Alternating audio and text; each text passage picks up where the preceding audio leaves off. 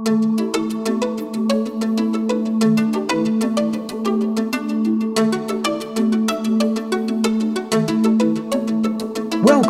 to the Jerusalem Lights Podcast with Rabbi Chaim Richman, whose goal is Torah for everyone. I'm your co-host, Jim Long. And now, Rabbi Chaim Richman. Shalom, Jim, and shalom to all our listeners.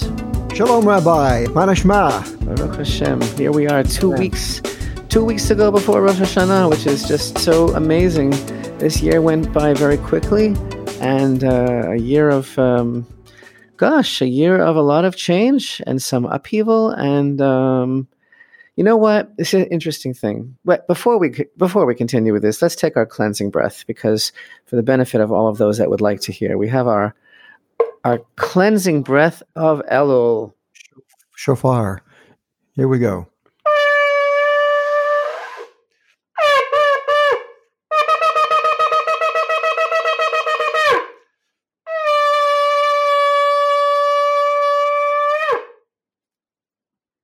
Yeah, I think that'll wake you up of a morning. Yeah, really, it's like reveille, Exactly. We have to really get in line and get ready. One time, not long ago, in one of our broadcasts, you and I were talking about this concept of, every person signing their own name into the book, and how that is like our own testimony of how we spent the year. And basically, it's not Hashem deciding which book we're signed in, but it's our own karma, as it were. Another really interesting idea about the books are open is the way the sages describe it. There's the book of life, and God forbid the other book that's open, and Hashem is inscribing everyone in these books. And, the holy sages, they say, how is it possible to think that God would not inscribe someone's name in the book of life? It's not doesn't make sense. And the idea is that every year there's like a new light coming into the world. It's a whole new experience. It's a whole new existence. There's a different configuration of reality that is coming into the world every year. Every year the world has a new mandate. It's a new lease, as it were, on life, and a new promise of fulfillment that Hashem is giving to the descendants of Adam on that day. And the thing is this, and this is what the Holy Arizal explains. I know you've heard of him. On the deepest level, he explains, what? The idea is not that Hashem would ever negate a person from the equation of the new year, but that this is so deep, you have to really open up your heart in the deepest way. The person has to have the vessels to be able to contain the light of the new year. There's a new light coming in. Can you receive it? It's not up to Hashem. It's up to you. And the way that we build what we need, in terms of the instruments that we need to be able to receive the new configuration, the new light, is through our mitzvot, through our adhering to Hashem, through our desire to be the best people, to do the right thing. We create that infrastructure. We create that vessel, that kli, to hold the light. So it's like, what do you want from him? It's like either you're in it or you're out of it. Either you're part of the program or you're not part of the program. Which, by the way, that idea of are you part of the program, or are you not part of the program, that's very important to keep in mind when we begin to talk about the very difficult dichotomy of this week's Torah portion, which is a range from tremendous, almost unspeakable joy to real bummer, to some of the most difficult passages in the whole Torah to read, heavy and very, very ominous and very, very dark. And those are the verses of the admonition in this very same Torah portion of Ki Tavo, which begins with an expression of tremendous joy, as we're going to speak about it. So, but it's not Hashem's doing. It's not even, I wouldn't even describe it as consequences. It is the natural progression and result of whether or not we are connecting ourselves to Hashem or disconnecting ourselves to Hashem. The same thing with the new light that's coming in this year, that the shofar blasts are preparing us to soften our hearts, to open up our hearts in the deepest way, to receive the new light that's coming in. Yeah, it's always instructive to look at the very last component of each Torah portion.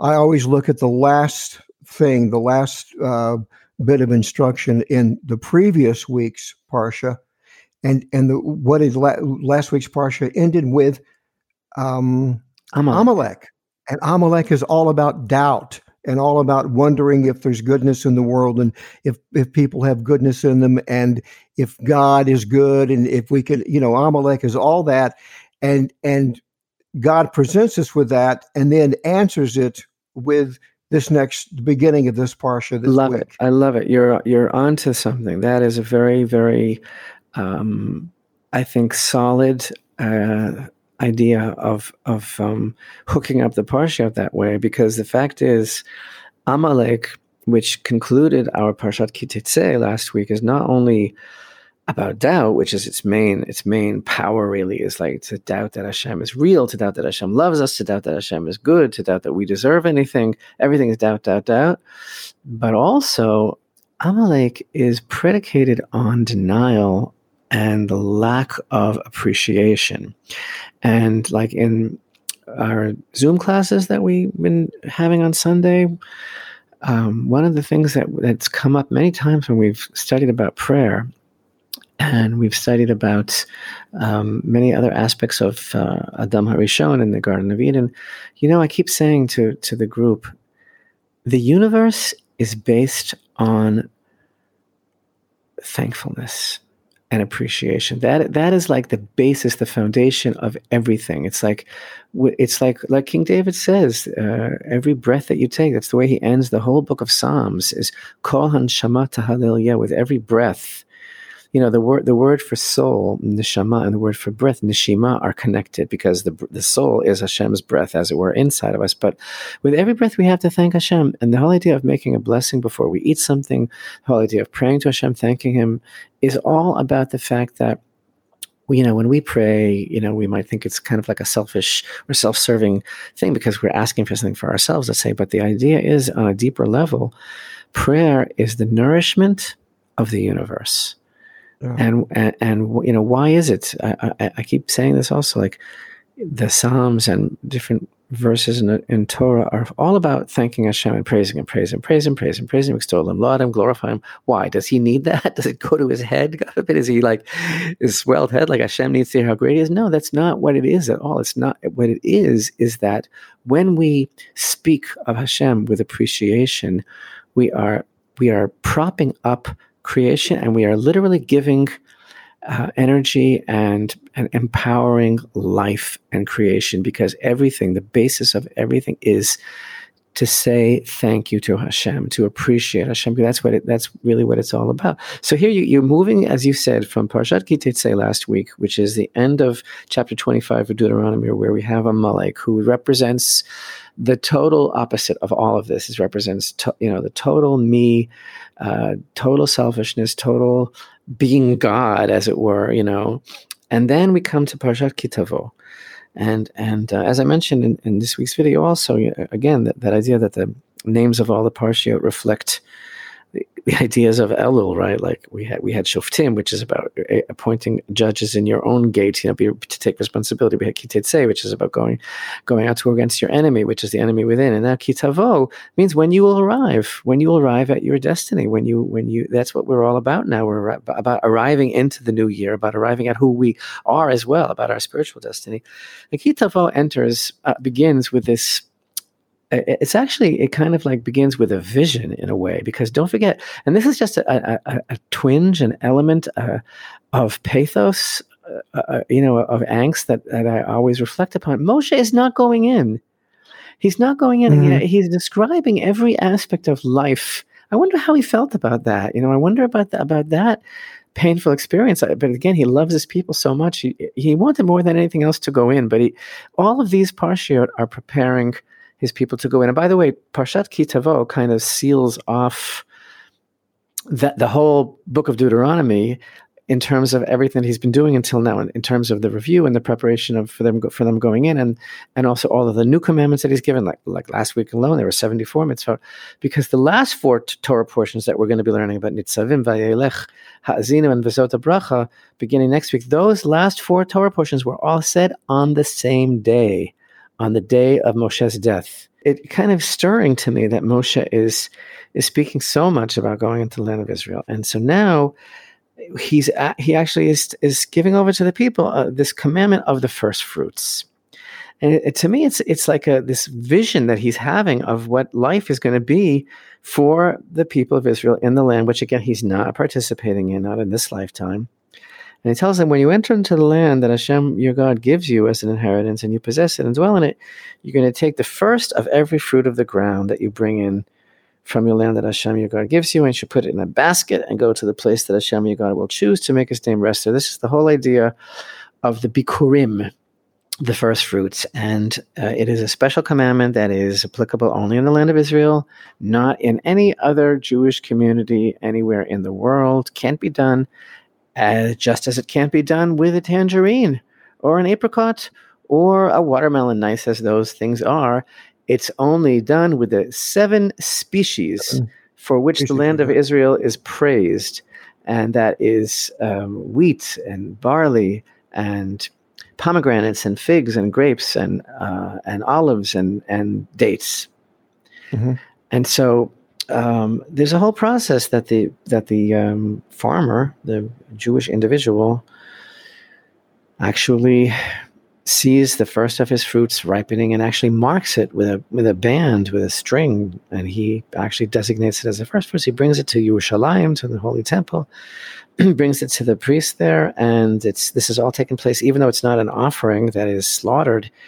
It takes place in the proximity of the altar, right in front of the altar, which is so powerful because this is where Adam was created. It takes place right there.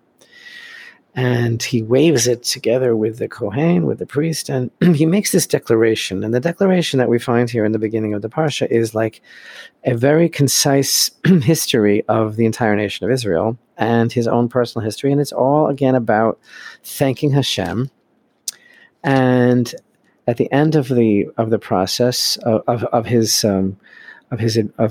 confession, as it were, of thankfulness and bringing us to this place, and he takes the fruit and he puts it down by the altar, and then he bows down. He actually prostrates himself, and that whole concept of prostration, which is a very, very deep and important idea in the Torah, that's what we're going to be speaking about more in our video this week. The whole idea of what does it mean to prostrate oneself before the presence of Hashem. It's not what people think at all. And the verse tells us, you shall rejoice with all the goodness that Hashem, your God, has given you in your household. So the thing about this whole idea of the bringing of the first fruits, according to our sages as well, who describe it in detail in the tractate of the Mishnah, Bikurim, that explains all the details of how the commandment of the first fruits is fulfilled. It's described as being this incredibly moving, joyous occasion. So on the one hand, it's like I've always considered it to be so amazing that you take a moment which could have been, if a person is godless, or if a person is centered on their own power, the moment when the man who's worked all this time, worked so hard, he has something to show for it. His produce is ripened and it's beautiful. If we were godless people, then he would stand there like a wolf and just devour this fruit, like on the spot. It's like there couldn't be more of a me moment than this. Like, I worked hard. This is my moment. This is it. Here it is. Give it to me. So what does he do? He exercises like tremendous restraint.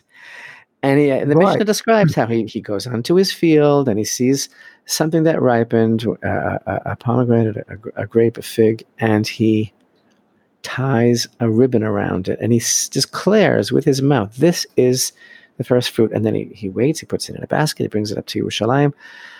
And so after all his hard work, basically he's saying, I didn't do this, Hashem. I don't know how this happened. It's a miracle. I can't explain how life comes from a rotted seed.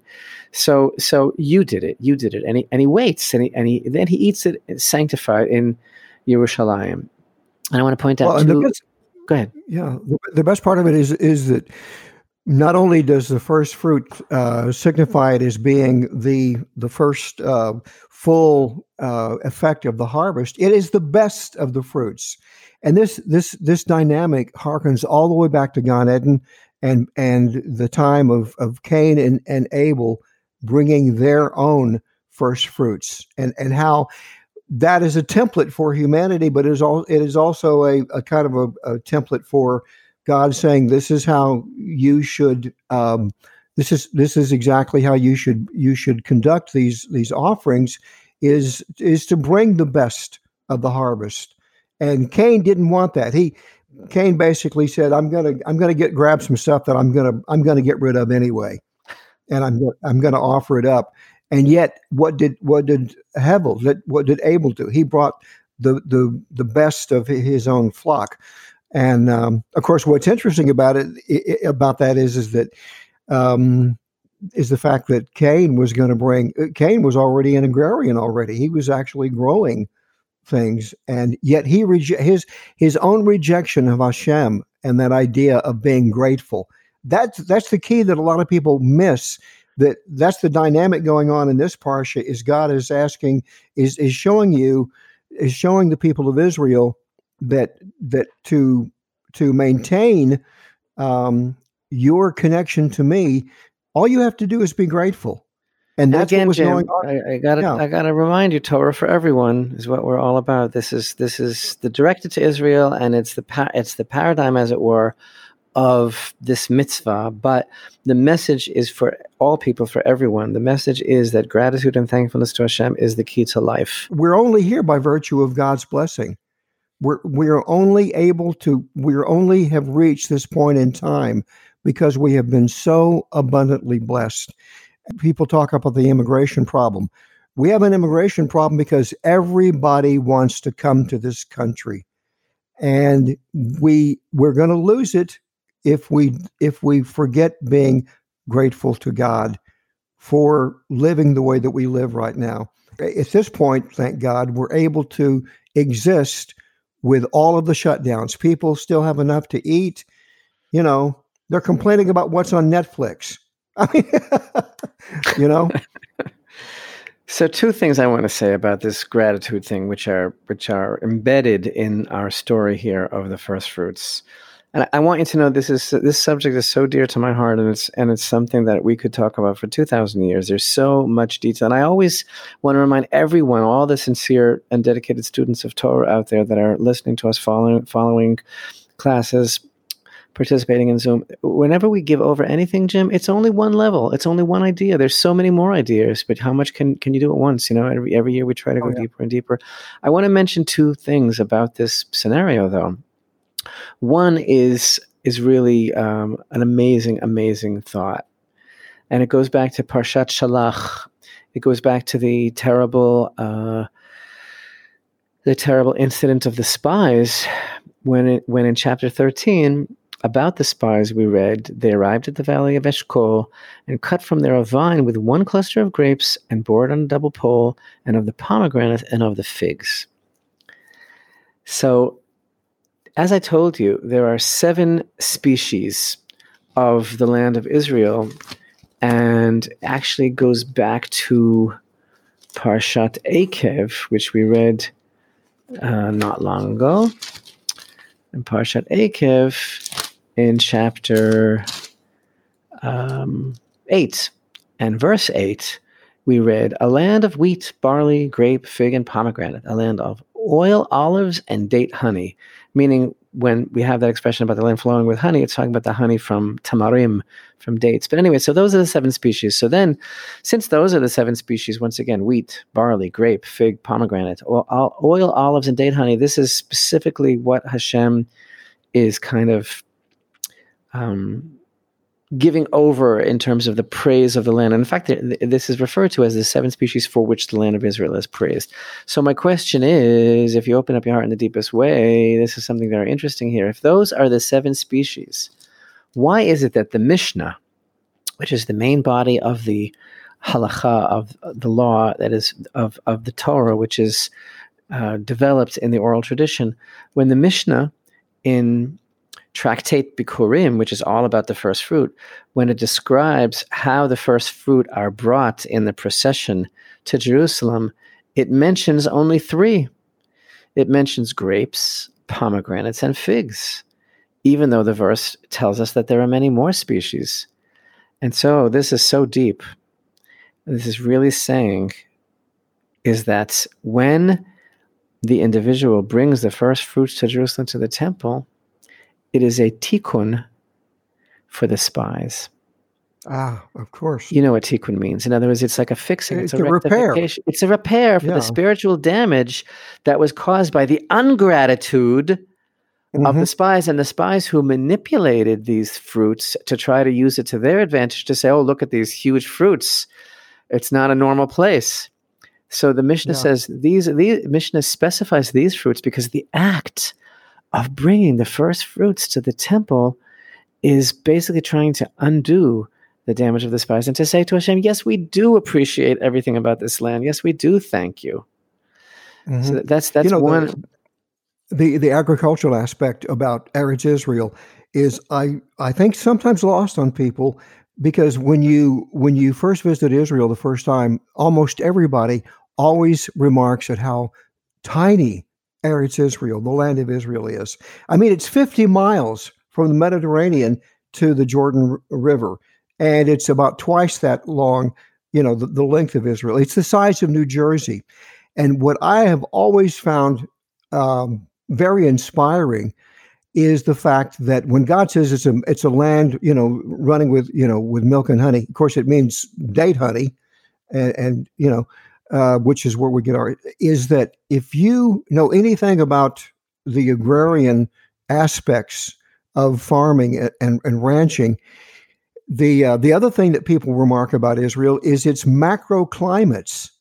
Is how you can drive 10 minutes and you have a different climate. That's so true. And the weather forecast is such a small country. Like you said, it's ridiculously small, and yet the weather forecast will give you the temperatures in all the cities, and there are tremendous differences. Well, and what I'm getting at is that you need specific kinds of soil to grow all 7 of these of the blessed fruit and the wheats. And for instance, for grapes, you need limestone. Grapes love limestone. And parts of Eretz Israel are abundant in limestone. You need a certain kind of ground to grow wheat. The same thing for olives and for fig trees. So within this very compact land, one of the most compact on the face of the earth, the land actually has a variety within that area that is very specifically designed for each of those 7 fruits to flourish. And that's a miracle when you think about it in terms of farming and growth. And I think it's another way. It's a very subtle way that Hashem is saying Israel is a microcosm of the nations, and it's to the point. It is another layer of your message of Torah for everyone, because everything that goes on in Eretz Israel is a model for the way the rest of the nations should conduct themselves. If you're a small nation that is sustained by growing grapes, one could look at the agronomy of growing grapes and take models from that. And it's Israel that actually at the turn of the century and into the 1900s that taught the rest of the world how to grow things with very little water. They pioneered in irrigation. And so this is in and even now the Israel technology in terms of irrigation and hydroponics is going out all over the world. It's remarkable. I have a relative by marriage who actually is one of the innovators of organic hydroponic farming here in Israel. Yeah. You know what? I was in Lubbock, Texas, in the airport, and there was a huge billboard in the terminal about an Israeli-made drip irrigation system. Right. That's being used by local farmers. Yeah, and that was pioneered in Eretz Israel years and years ago, decades ago. So I think it all points us back to this Torah parsha in showing that you were talking about the levels. There is the spiritual level, but there is also within this it's turning it's turning all of us back to say Israel will also teach you how to grow and how to feed your peoples. That's part of the commission of being a light to the nations. It is even being fulfilled at the table of Israel. By the way, as we speak, and I say this just because people sometimes are critical of the American-Israeli alliance, and they ask what Israel says for America. I want you to know that as we speak, there's a team of Israeli firefighters that flew to California. And they are now volunteering and risking their lives to aid in the local firefighters in all the terrible fires that are sweeping California right now. Yeah, right. Yeah, it's amazing. Yeah, and that goes on all the time. These teams that are sent out to disaster areas, and you would think that a country as tiny as yours would not have the resources to do that. And I think it all goes back to the parsha. A people that can do that are people who are grateful for the knowledge and the gifts that God has given them, and says we want to share this knowledge with the rest of the world in terms of helping other nations in times of need. I'll never forget one of the most moving experiences. Also, on the theme of an airport, I was in Boston. And I had excess luggage, and I knew that I had to pay for my excess luggage. You know that, Jim. Yes. And I was doing curbside check-in, and the agent was processing my family that was traveling with me, and he looked at me and I said, I have this luggage. I know I have to pay for it. I got my credit card ready. He said, I'm going to do you last. And then finally, it got to be my turn and everything. And then I was ready, and I knew it was going to be expensive because I had a few suitcases. And he said to me, no, I'll never forget what your people did for my country. And he was from Haiti. And when Haiti had its terrible earthquake, Israel sent a team and set up a field hospital immediately. That's right. And all these Haitian babies were born that were named Israel. And this beautiful man, he was so emotional. And he said to me, no, I can't possibly charge you. He made the decision. I don't know if he got in trouble with the airline. He said, no, I can decide that. He said, I'll never forget what your people did for my country. Yeah. Anyway. I think that component of Israel constantly providing this model, and not just that, but also teachings and technology and spiritual guidance. We see that as they're commanded by Hashem through Moses.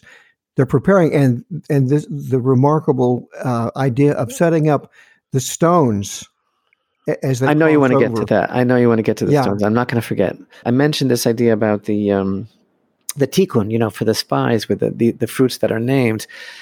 You know how Rabbi Akiva says this famous statement. The great Rabbi Akiva says that the whole Torah on one foot is v'ahavta l'reacha kamocha, love your neighbor as yourself, and the rest is commentary. And he said that's the major principle of the Torah, right? And Hillel. Exactly. So let's say that's regarding. There's two halves of Torah, as it were. There's the Ben Adam L'Chavero and Ben Adam L'Makom, which means that there are those parts of Torah, those commandments that are applicable between man and his fellow man, and then there's parts of the Torah that are only between a man and God. So when it comes to the things, the way we treat other people, commandments that are applicable to our fellow man, and you shall love your neighbor as yourself. But what is the whole Torah on one foot when it comes to the other half of the Torah, when it comes to our relationship with Hashem? I would say that it is gratitude, as we've been talking about, the basis of everything, foundation of everything, the bedrock of life on earth is thanking and recognizing Hashem, which, of course, again, is what this process of bringing the first fruits is all about, and the opposite of Amalek. But there's one thing here that I'd say it over every year to every chance I get in this parsha, because I think it's one of the most remarkable ideas. And it's very simple. You know, I quoted this verse before, that you take the first of every fruit of the ground that you bring in from your land that Hashem your God gives you, and you shall put it in a basket and go to the place that Hashem your God will choose to make his name rest there. So in Hebrew, v'samta batena. Tena is this word. It's not a common word, and it's a basket. And the word is made up of 3 letters. Tet Nun Aleph. That's the word tena. Tet Nun Aleph, 3 letters, right? Mm-hmm.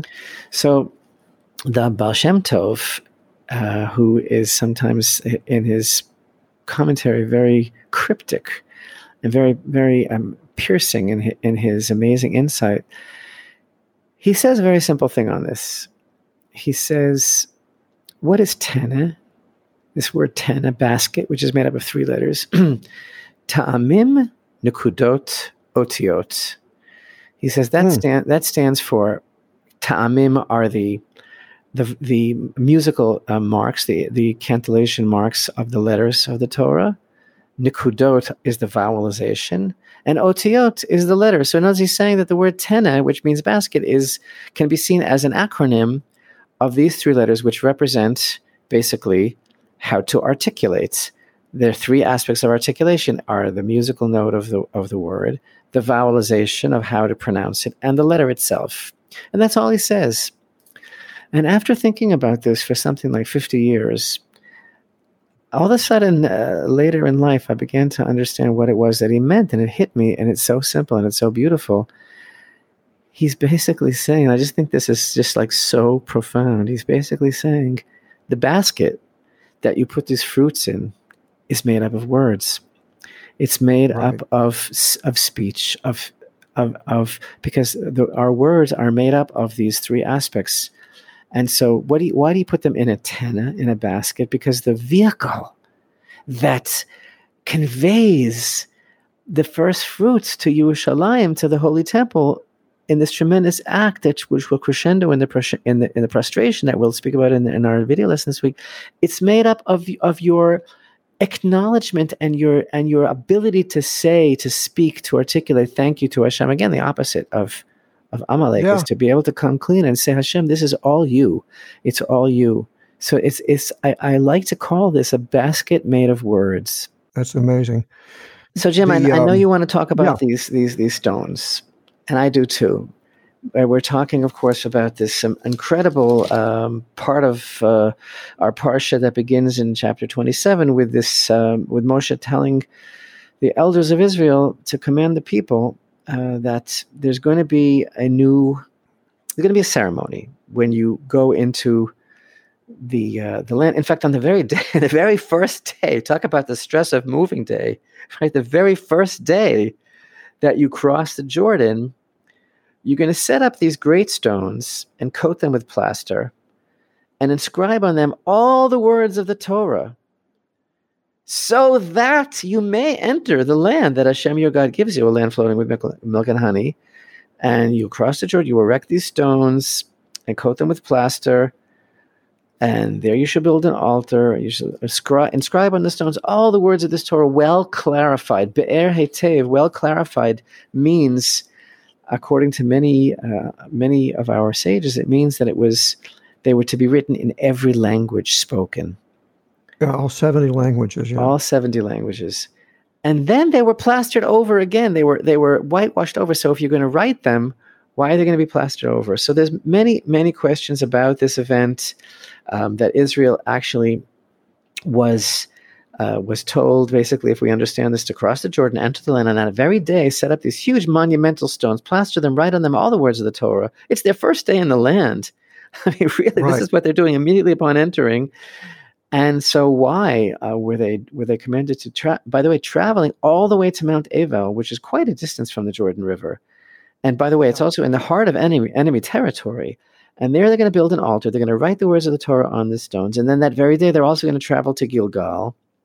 And then in Joshua, in the book of Joshua in chapter 4, we learn even more details about this incredible event, that there were 12 stones that were to be taken from the places. Jim, I don't know if you put this together, but it's just staggering what happened here. When the Kohanim stepped into the Jordan, they're carrying the Ark of the Covenant, right? And there are stones placed. Their feet are touching stones in the Jordan. Those stones were brought to the nation's first stop. So it was these stones, and then Joshua commanded that 12 other stones be placed in the river under the feet of the Kohanim, replacing those that were taken. So these are the stones that were taken from the Jordan, and basically it was these stones that were used in Mount Avel and in Gilgal. So what is this really all about? They traveled all the way to the area of Shechem, which is almost 20 miles, and they established the altar on Mount Avel. And they disassembled it. They brought the stones to Gilgal, and again, the words of the Torah were written on these stones, and well clarified means that they were written in 70 languages, all the spoken languages of the world at that time, and taken from the bottom of the Jordan River, plastered over, and It's just absolutely incredible because this is the very first thing that the nation is commanded to do before settling in. And don't you think that the thing that fascinates me about this is the potential archaeological find this could represent someday, is finding these 12 stones. That would be so amazing in terms of providing spoken like a insight. True archaeologist. Well, I mean, this is one of the things that, I'm always wondering about what we're going to find to open up our knowledge. I know, you and Hillel. Why don't you get together with my son Hillel and just have a blast? I'm working on it. The other thing that I think is remarkable is that these stones symbolically represent two other dynamics for the people of Israel. They seem to be a kind of mezuzah, if you will. Wow. When you enter the place that you're going to inhabit, one of the first things you do in your new home is you put up a mezuzah, which has the words, some words of Torah inside that. So in a way, this has always sounded to me like God is saying, I want you to put up mezuzahs before you enter the land, because it's considered the entrance. And the other thing is, I regard it as the planting a flag. When you take a land and you possess it, and it's almost a kind of deed, a deed written for. It's a deed because within the Torah, we all know are the demarcations of the borders of Israel, and so with those words being on those stones, written for all the nations to read. It's a declaration that God has given them this land, and even tells the borders like a deed does. A deed tells you the quadrants and the perimeter, all of that. So all of that again, is true. Yeah, I want to take it. I want to take it even further. Sure. I think you're completely right. It is a statement. It is a type of flag. I love the comparison to mezuzah. It's guarding the entrance as well.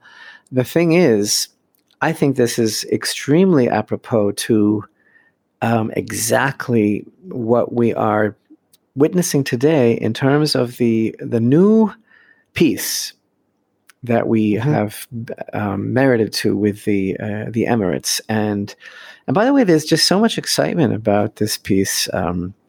Goodness, it's being described as a warm peace. I mean, and there was a whole entourage of Israeli journalists that accompanied the diplomats, the Israeli diplomats and the American diplomats, to the UAR, And they're writing about the incredible treatment that they got, the kosher banquet that was fully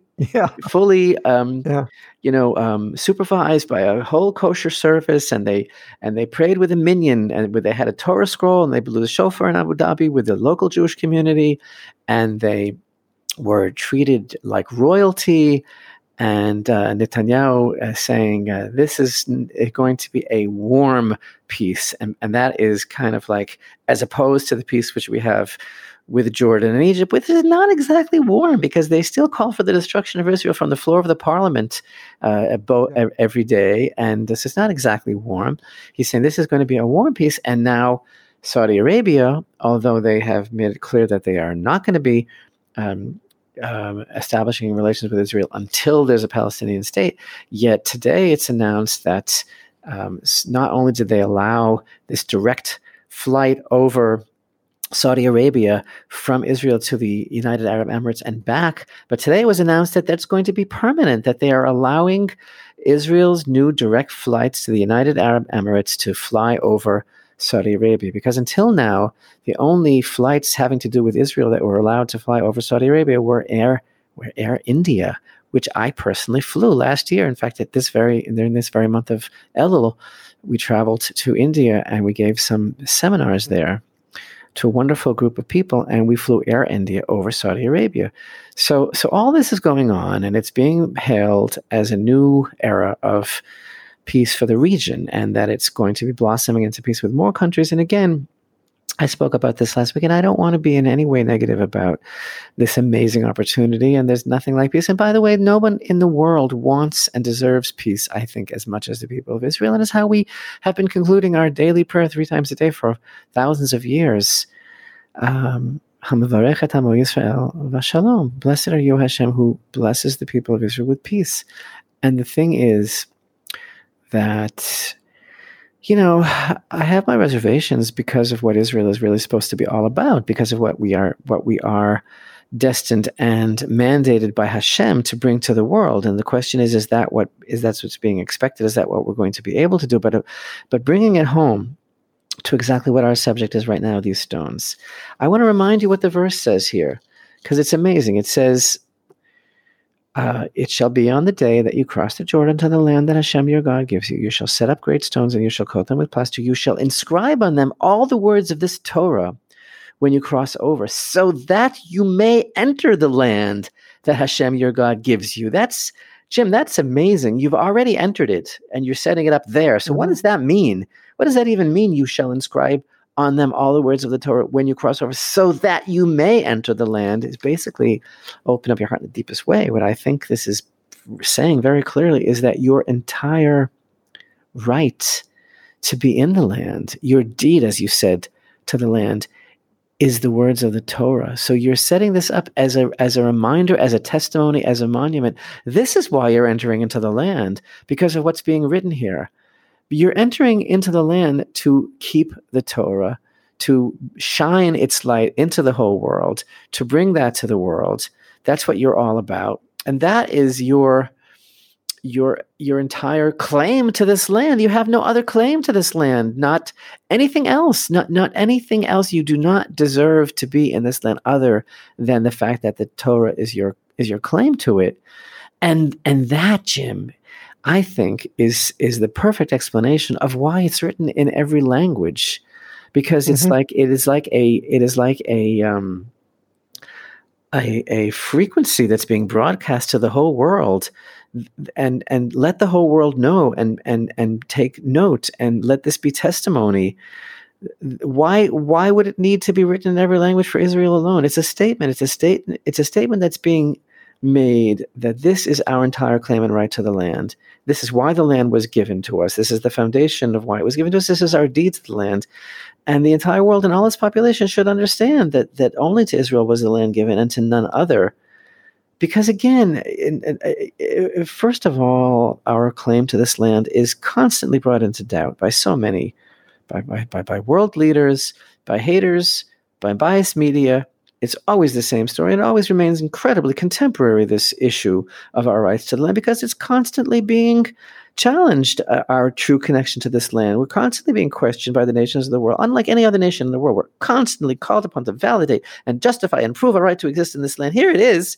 Here it is. It's these stones, and again, you can't be occupiers when you read this verse. You cannot be considered an occupier in your own land. How in the world can you occupy your land, right? It's just that everybody wants an apology that we're still alive. And since we seem to still be alive, even though we're being boycotted and destroyed and subdued, and we are guilty of apartheid, and they're doing BDS, and they're plotting to kill us, and all this stuff, and pointing thousands of missiles at us at this very moment that we're speaking and setting fire to our land, still in all, we are here, and we don't seem to be going anywhere. So you have this peace process, which frankly is a beautiful, beautiful prophetic thing.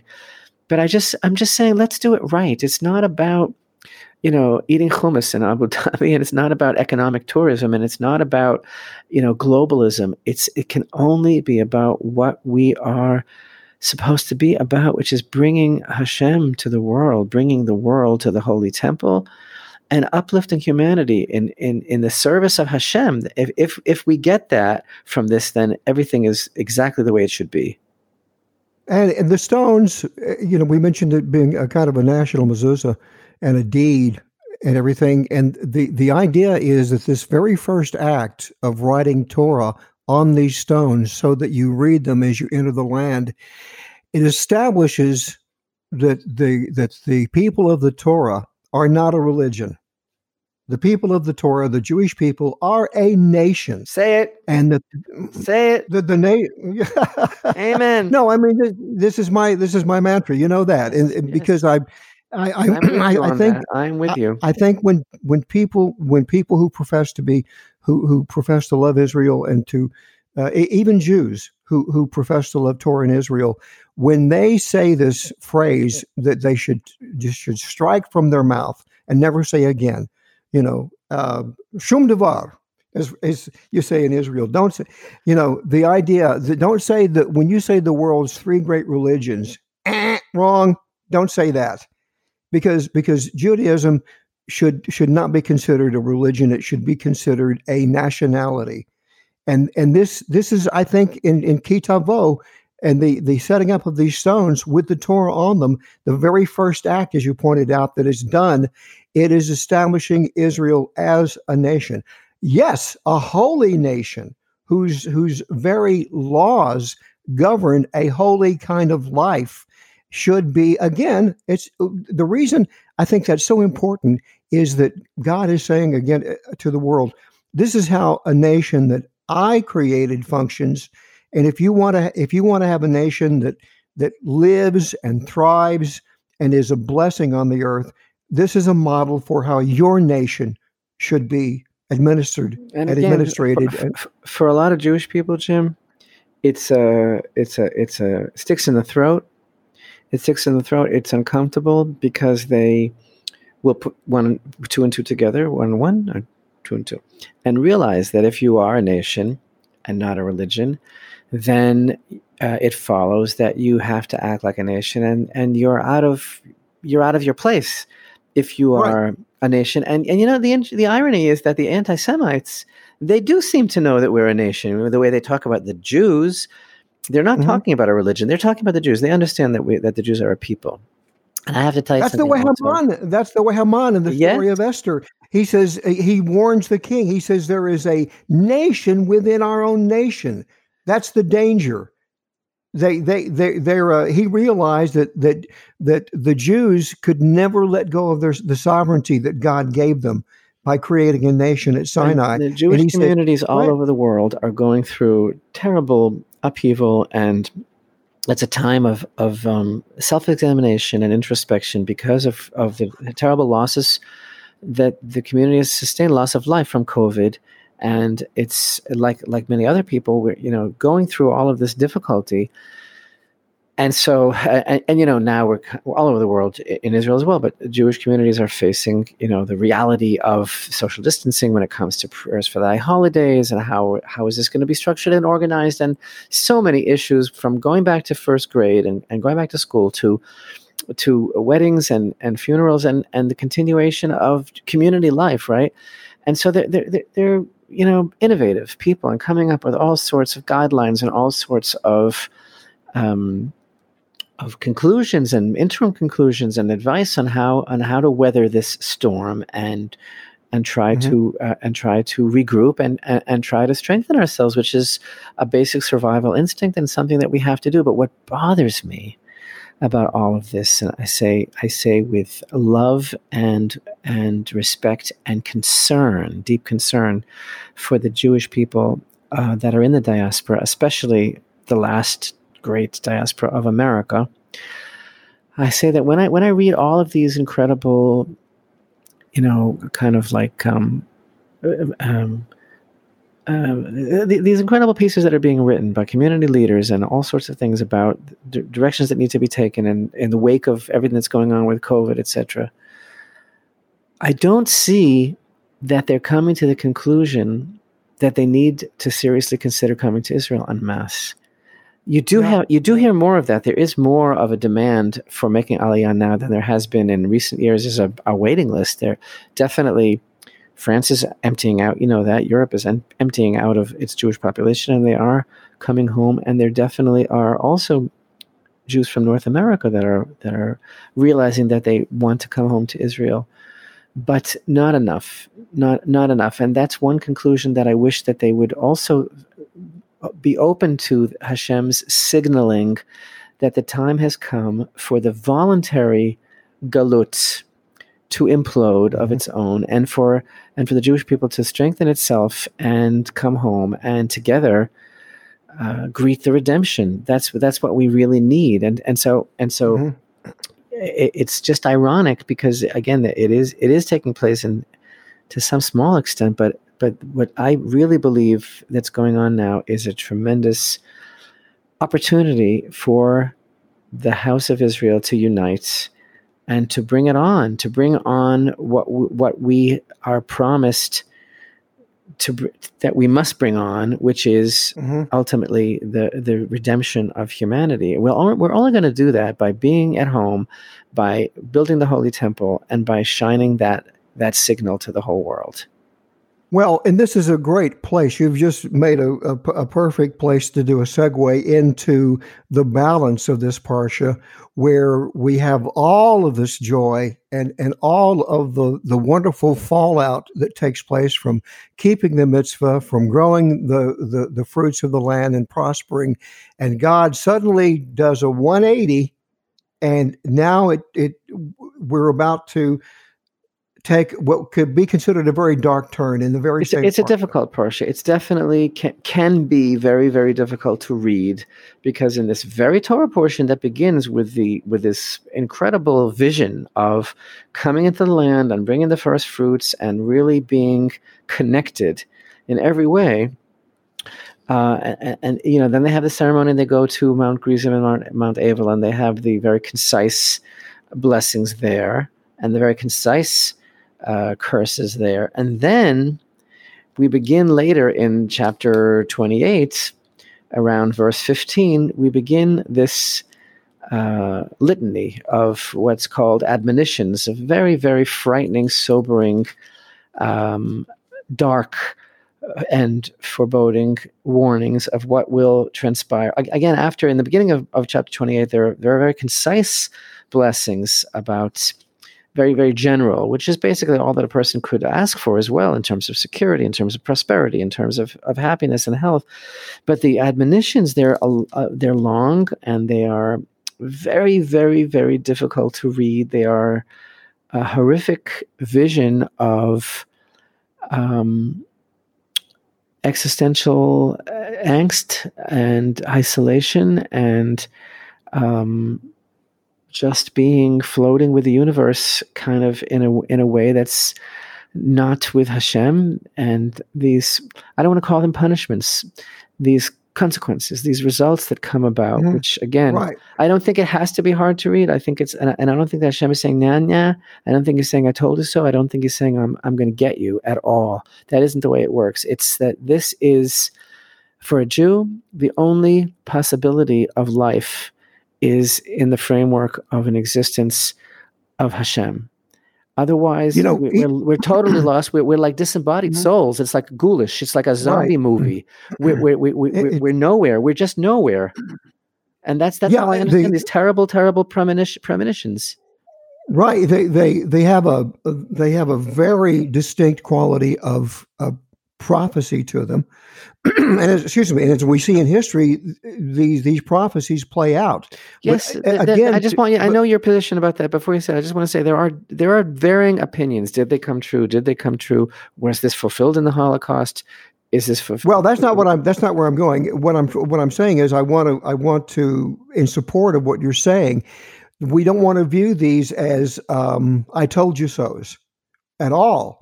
What I think what you're saying, to clarify it, is it's no different than us telling our children, you see that street with heavy traffic, please know that if you run out in the middle of that street, you will get hit by a car. If you eat that food or you drink that poison, it will hurt you. God is saying that there are consequences to your own decision, to your own decisions. And exactly. I always use this expression as spiritual maturity, that we need to have a certain level of spiritual maturity. So it's like God is saying, I take you people very seriously. Don't you think it's time for you to take yourself seriously? This isn't a game. If you're responsible for the spiritual betterment of the world, I hope you're taking it seriously. But there is one thing. You can't tempt God. You can't. God is calling out to his people in this parsha and saying, if you reject me and you don't want my help, this is what life is like without my help. If you totally don't want me, okay, God will even leave them alone. Yes. He'll leave any of us alone. Yes. And he's saying, but if like you said, being cast away, being adrift, if you reject God's help, you don't want his help. You're on your own. You're on your own. It's a dystopian. It's this dystopian, like twinner, negative worldview of being like caught in some sort of vortex of being cut off. That's really what it is. And it's like, if that's what you want. But the interesting thing is, especially I'm thinking about your metaphor about the parent who warns his child. There's all these incredible things here, but it's just so difficult to read.